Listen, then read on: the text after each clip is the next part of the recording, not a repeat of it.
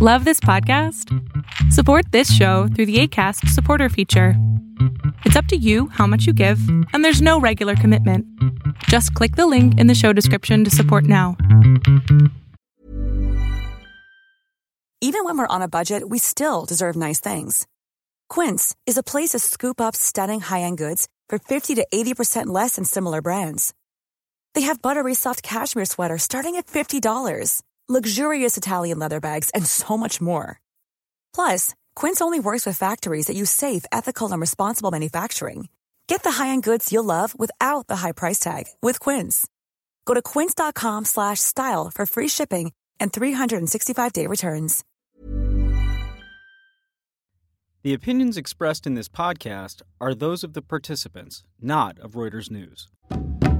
The oil price is definitely hitting the economy badly, but even the Kremlin is getting worried that actually it's beginning to project the possibility of disorder on the streets or elite conspiracies against the Kremlin, one thing or the other.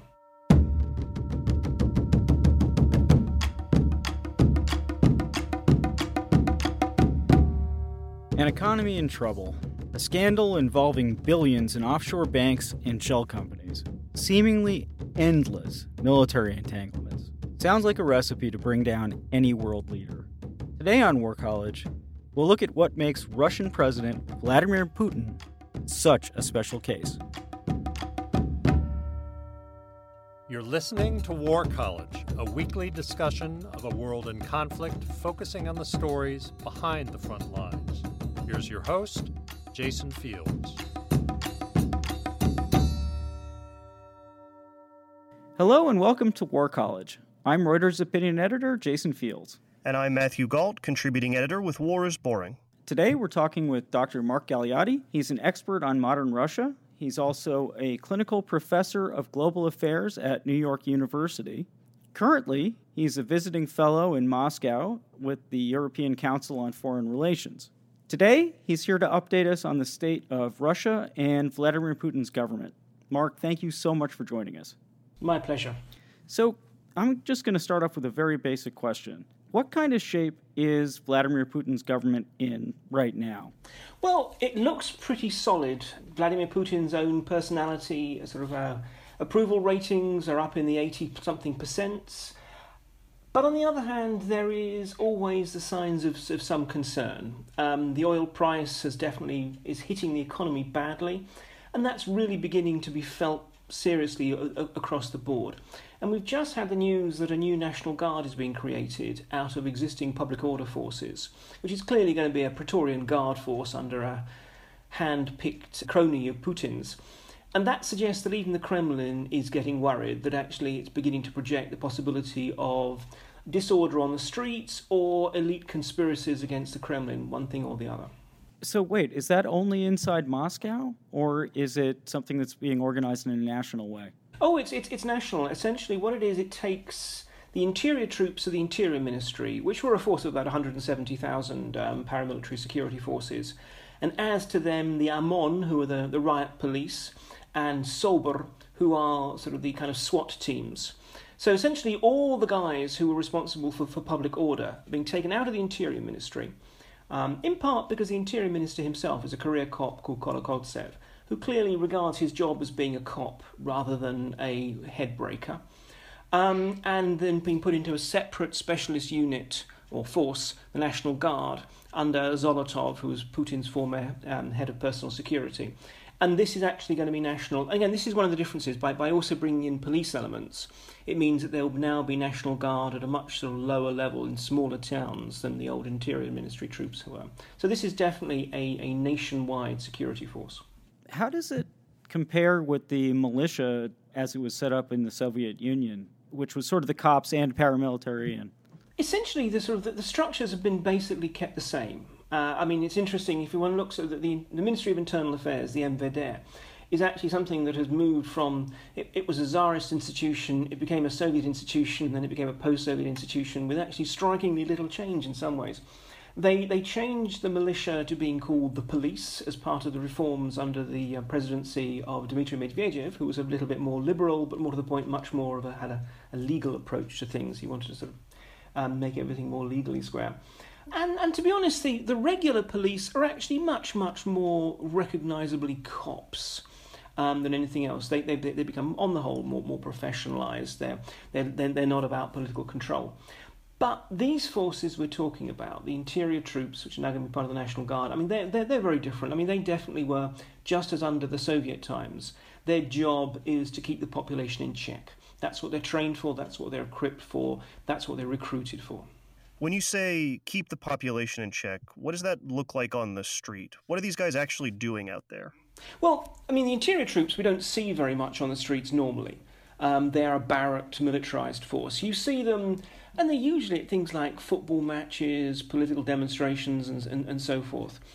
When push comes to shove, though, first of all, these can be deployed as riot police, so-called cosmonauts, because of the way that they look in their bubble helmets and everything else. But they also, I mean, they are fully paramilitarised in the sense of they are essentially equipped as light infantry. We've seen the interior troops, they were, for example, deployed in Chechnya, where they actually sort of carried out, in the Second War, the majority of the fighting. We still see them operating in a counterinsurgency role in the North Caucasus more generally. So they basically cover a full spectrum from riot police duties with rubber truncheons all the way through to all-out counterinsurgency. And the whole point is most of the operational units are precisely configured so that they can do anything along that spectrum.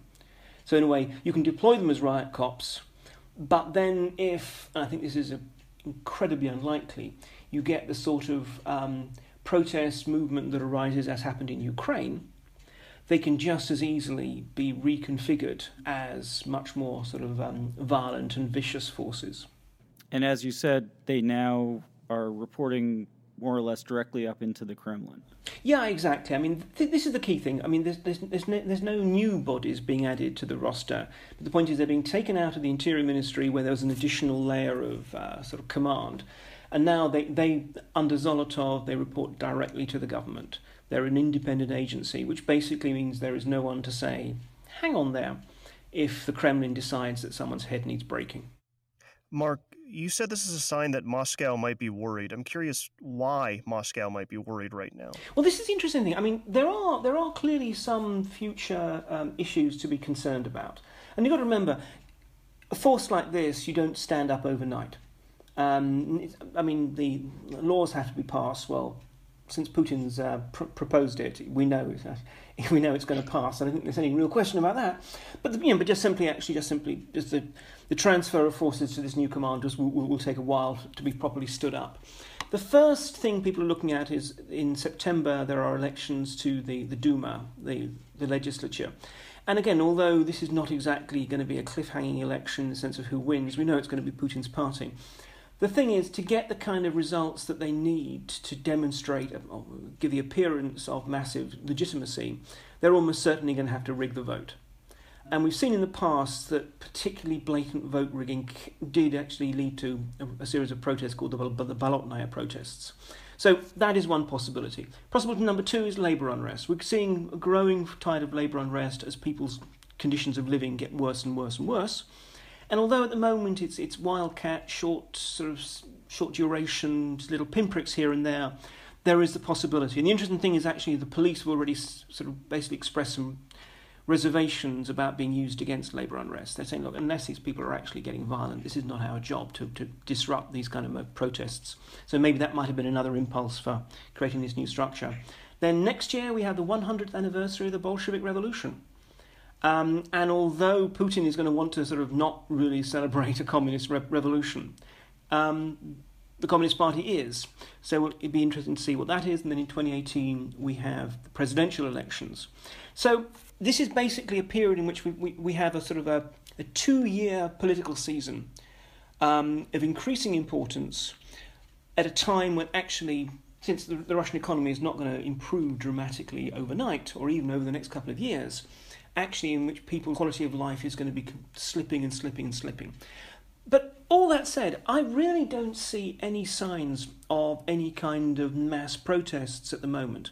And therefore, for me, one of the most striking things about this move, and the most worrying, is what it says about the mood of the Kremlin. We know that in some ways Putin has become more and more insulated from Russian day-to-day life. More and more is now only listening to a very small handful of people of a similar authoritarian and ultranationalist bent. And therefore, it's not so much about whether the country is really ripe for protest. It's whether the Kremlin is starting to slip into a form of paranoia, that they think that actually protests, plots, and so forth are abounding. Oh, boy. So when you say that about Russia and you say about the Kremlin, that's particularly terrifying because, of course, they're very familiar with that in Russian history, right? I mean, you have, in the communist era where the Kremlin was very cut off and people suffered in the millions. But well, yes, no, we're not talking about that. We're not heading for some new Stalinism or whatever. It's more that my concern is that, and in some ways this actually echoes what we see with Russia's moves outside the country as well, that when you have an elite that really doesn't have a good sense of what's going on in the real world, and is perhaps prone to seeing conspiracies against it, it's much more likely to overreact. Just as if it's being fed comforting lies, which I think is also one of the problems, it's much more likely to think that it's stronger and more powerful and has more freedom of manoeuvre than it really has, and therefore we can actually get stupid and dangerous decisions being made. Well, talking about that insularity actually comes in very nicely with what just came out in these Panama Papers, right? What was amazing is we find out that a cellist has done remarkably well for himself in the tunes of billions of dollars. The cellist, I'm sure, is very, very talented, but is also Vladimir Putin's best friend. Is correct? Yeah, well, certainly sort of one of, and godfather to one of his daughters and so forth, yes. Yes, but again, I think, this is one of the interesting things. When the Panama Papers first splashed, clearly the big story was Putin, whose actual name isn't in any of these papers, but nonetheless it's fairly clear. His fingerprints are very clearly all over it. The Putin story was the one that got the news because, yes, it's all about $2 billion being salted away, particularly through this cellist Roldugin. Not much of a splash here, though, and that's not just because of media control and so forth, though obviously the papers did, or certainly the TV media, which is all under government control, did very much minimise it. But because it didn't really tell us anything we didn't know. It told us detail. It told us perhaps exactly which company and which person was being used and gave us a certain sort of fun, titivating appeal there. But, it's not news to anybody that there's massive levels of embezzlement. Not so much because I think Putin himself is building up a Swiss bank account or a Panamanian bank account. I think he's one of these figures who actually power is his thing rather than money. But money is almost a sort of a symptom of his power. And therefore, this is the interesting thing, that the Panama Papers prove that Russia is deeply corrupt and run by an embezzling kleptocracy, just as they might also prove that the Pope is Catholic. So, I was going to say, if you're Putin and you're more interested in control than you are money, you still need money in order to buy that control, right? You have to have favors to dole out. This is it. I think in this respect, what happens is that sort of money is in some ways almost the symptom and the symbol of power. If you are an oligarch, the way you get money is by being granted state contracts that you then use to embezzle and rip off. And you generally kick a certain amount back. And what that kind of creates is a slush fund that is used. Now, Putin himself doesn't tend to use that. When Putin wanted to build himself a palace, he basically just diverted some money that had been gained for the health service to build himself a palace. When he wanted a yacht, he got an oligarch to give him a yacht. Putin is not someone who needs money these days. But on the other hand, there are so many people around him for whom money is important. But when it comes down to it, as I said, the key thing is that the currency of Russia is power. If you are vastly rich in Russia today, you are vastly rich in Russia today. You could well be poor or in prison tomorrow if the state decides to go against you. But on the other hand, if you're powerful in Russia today, you can monetize that without any problem. So this is why the money is almost just the sort of the slush fund and the representation of the power that actually sort of surrounds Putin and those whom Putin blesses. And I guess it's also incredibly obvious just how off the books it all is. I mean, forget Vladimir Putin's being given a yacht, but even smaller things that are just so blatant.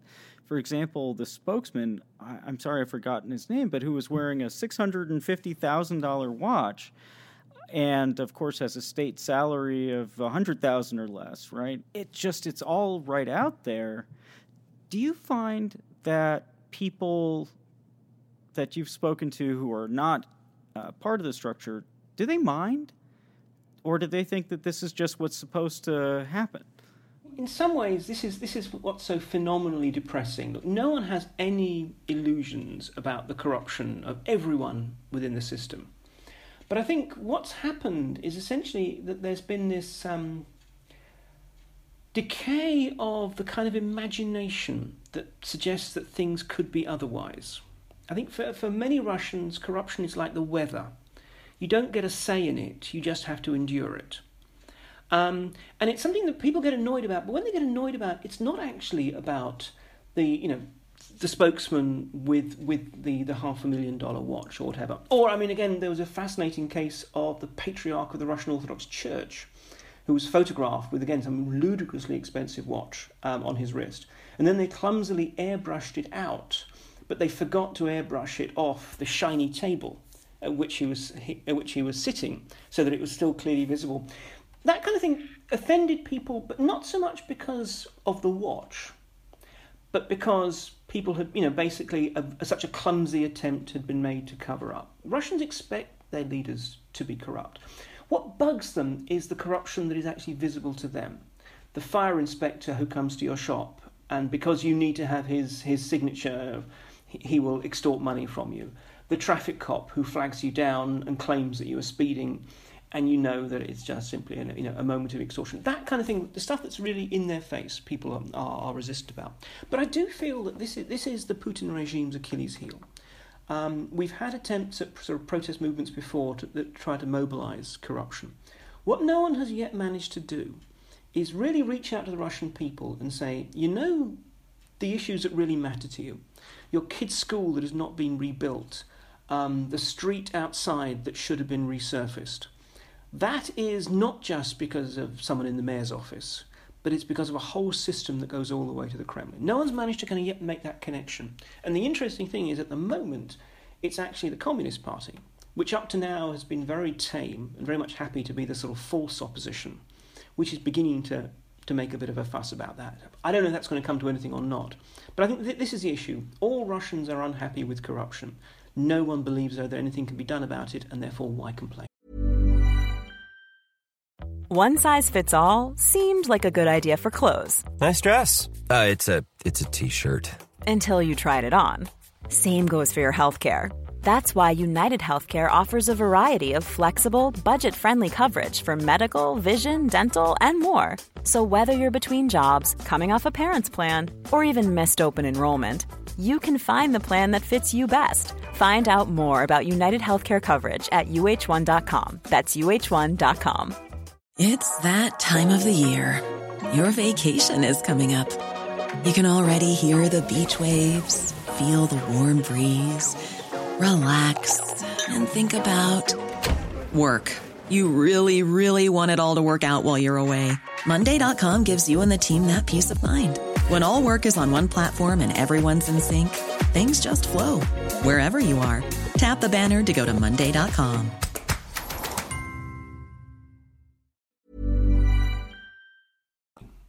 Who, just in case it comes up again in our next few years, who's the current leader of the Communist Party in Russia? The current leader is a chap by the name of Gennady Zyuganov. He is definitely not someone who is going to be raising the red flag and storming the barricades. I mean, he basically is bought and paid for, in the sense that he has accepted this role as being the fake opposition leader. And he goes up and he huffs and he puffs every now and then, but frankly, if he was offered power, I suspect he'd run a mile. But the point is, there is a changing mood within the Communist Party grassroots. It used to be very much the Communist Party was basically made up of Stalinist grandmothers. And it was a sort of a dying demographic. But you're now getting a new bunch of people in their 20s and their 30s for whom this is just the sort of, if you want to join a party that is in opposition to the government, the communists are basically the only group in town. So they're not necessarily communists. They don't read Marx and Lenin or anything like that. But I think these are what's pushing the Central Communist Party leadership into getting a little bit more aggressive. But I can't help feeling that Zyuganov himself would much rather a quiet life. But it's interesting enough, when you actually see him at press conferences these days, he's often flanked by much younger figures, and I almost want to see if some of them have got his arm twisted behind his back. Just changing the subject a little bit, we were talking about the money in private hands. There was something I read this morning about how Russia is actually reaching close to the end of their reserves, meaning that by 2017, they're running into a deficit in the budget. You don't have the energy wealth to plug the gap. Do you think that there's real trouble on the horizon as far as actually paying for the government goes? Not really. Yes, there are real challenges. I mean, Russia itself is not running out of money. The country. I mean, there's still a fair amount of money, and ironically enough, the ruble tumbling in value because of the oil price fall has in some ways actually been a help, because it's allowed them to pay off a certain amount of debts and things a lot more easily. But on the other hand, absolutely, this is affecting the government's tax base. And although they have brought in cuts across the board, including to the security apparatus and including to the military, which up to now have always been the sacred cows, which were protected even, for example, in 2008 when there was the last major financial crisis for Russia. Still, that's not enough. And what they're having to do is obviously make more cuts, but also do things like plundering the pension funds. That what they're basically doing is that they have been burning through their rainy day reserve fund. And that's pretty much gone. They've already had to raid the pension funds for spending money on Crimea. So that's what's going on. But I mean, exactly, there is a limit to how long they can do that. They're not going to run out of money, but they are going to run out of the ability to spend like they're spending now. And so this is why tough choices are going to have to be made. So I think this might be a related question. And you could tell me, because maybe it isn't a related question. But Russia, Vladimir Putin made a very dramatic announcement about pulling back from Syria. You wrote a terrific column for us at Reuters, sort of explaining why it would be that they would pull some of their weaponry out. I mean, is that related to economics? And also, there are now reports that maybe the pullout wasn't as large scale as originally thought. Well, Syria was always, frankly, a pretty cheap operation. It was really quite strikingly small, after all. I mean, it's amazing how 30 planes can not only change the sort of course of a war, but also break the West's determination to try and diplomatically isolate Russia. I mean, in that respect, it was actually, one has to give the devil his due. I mean, quite a brilliant political as much as military operation. But as I said, it was relatively cheap, quite small. A lot of what they'd be doing, I mean, they would have been doing in much the same in training exercises and so forth. The Russians are training really quite extensively and hard these days.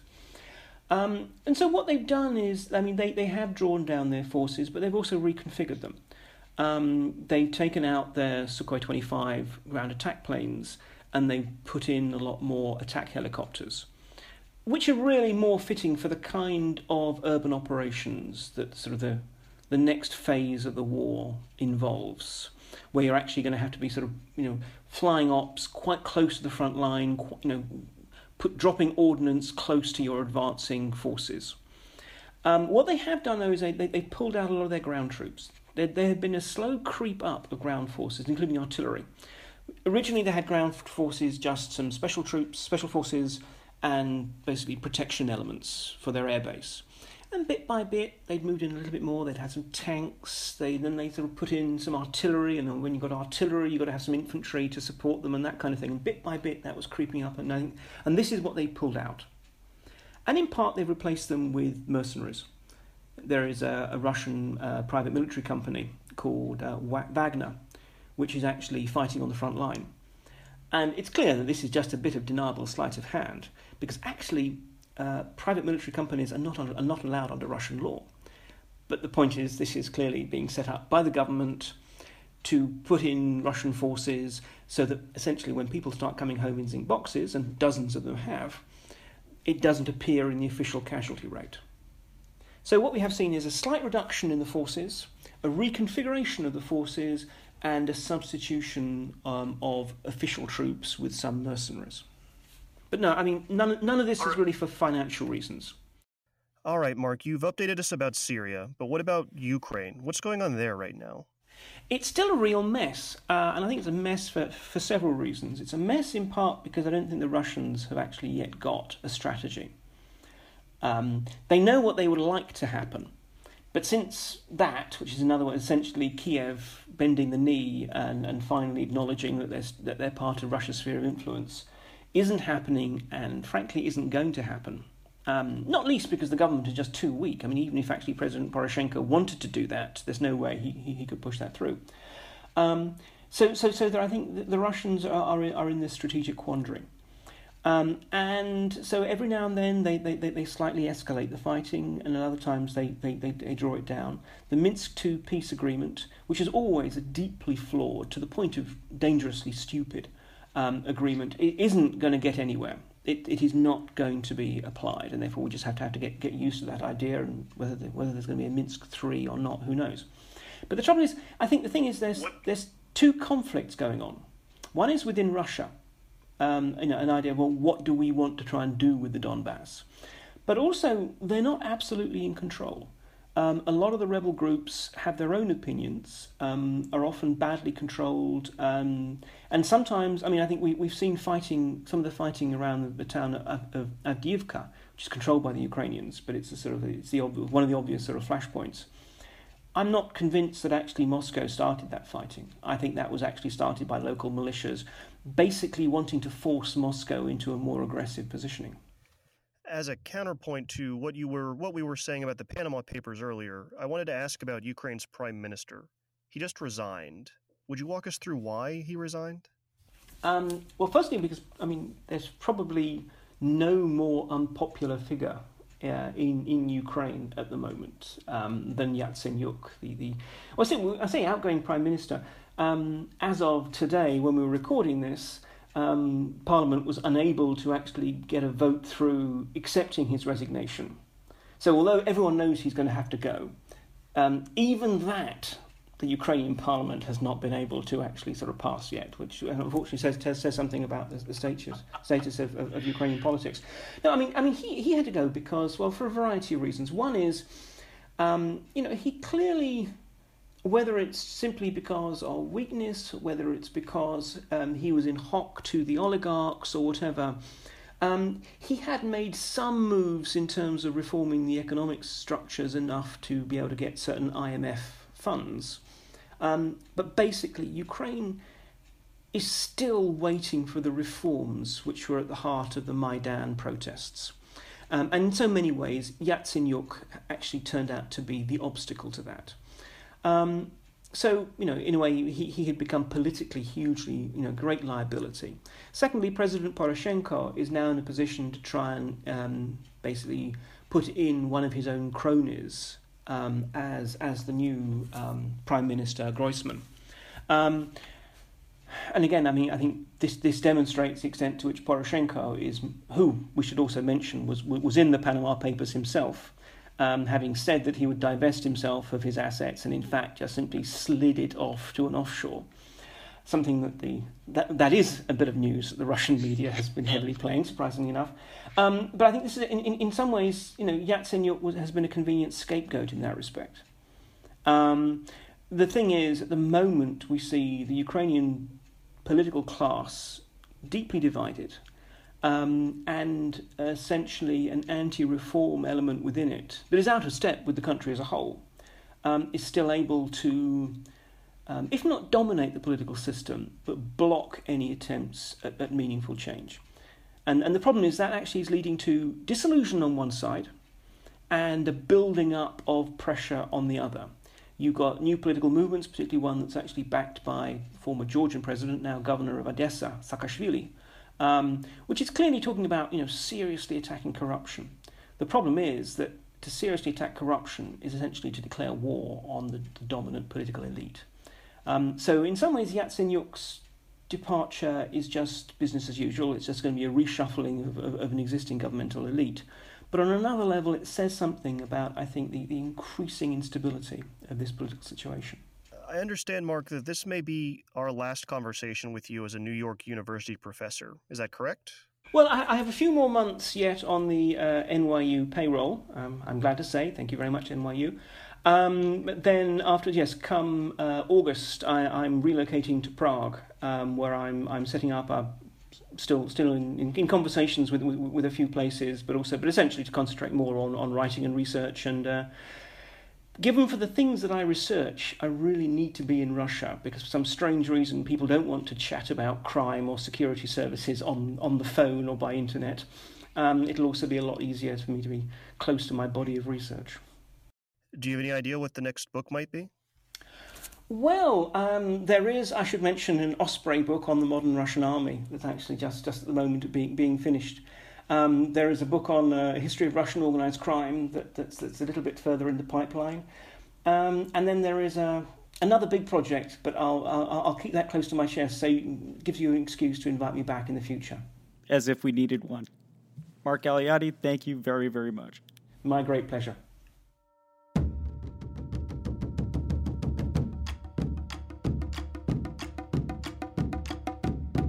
Thanks for listening to War College. I wanted to take a minute to address a grave sin of omission. I've never thanked the people who make this show possible, but aren't on the air. Craig Heddick developed the show with me and was its producer for months. Bethel Habte took over as producer a few months ago, and if our audio quality made a jump after that, she's the one to blame. One last thing. Next up is a guest episode from Reuters' own Jamila Knowles. She and guest Stephen Gray will be talking about spying. Forget James Bond, forget Kim Philby.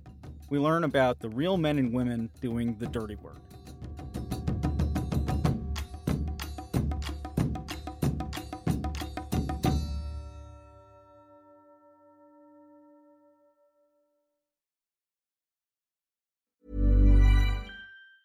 Save big money on plant protection supplies, now at Menards. Defend your garden with Triazicide Insect Killer. Its fast-acting formula protects lawns, vegetables, and many other plants. It kills more than 260 insects by contact, above and below ground. Choose from ready to spray, concentrate, or granular. Save big money on Triazicide Insect Killer at Menards. And check out our weekly flyer on Menards.com for all the great deals happening now. Save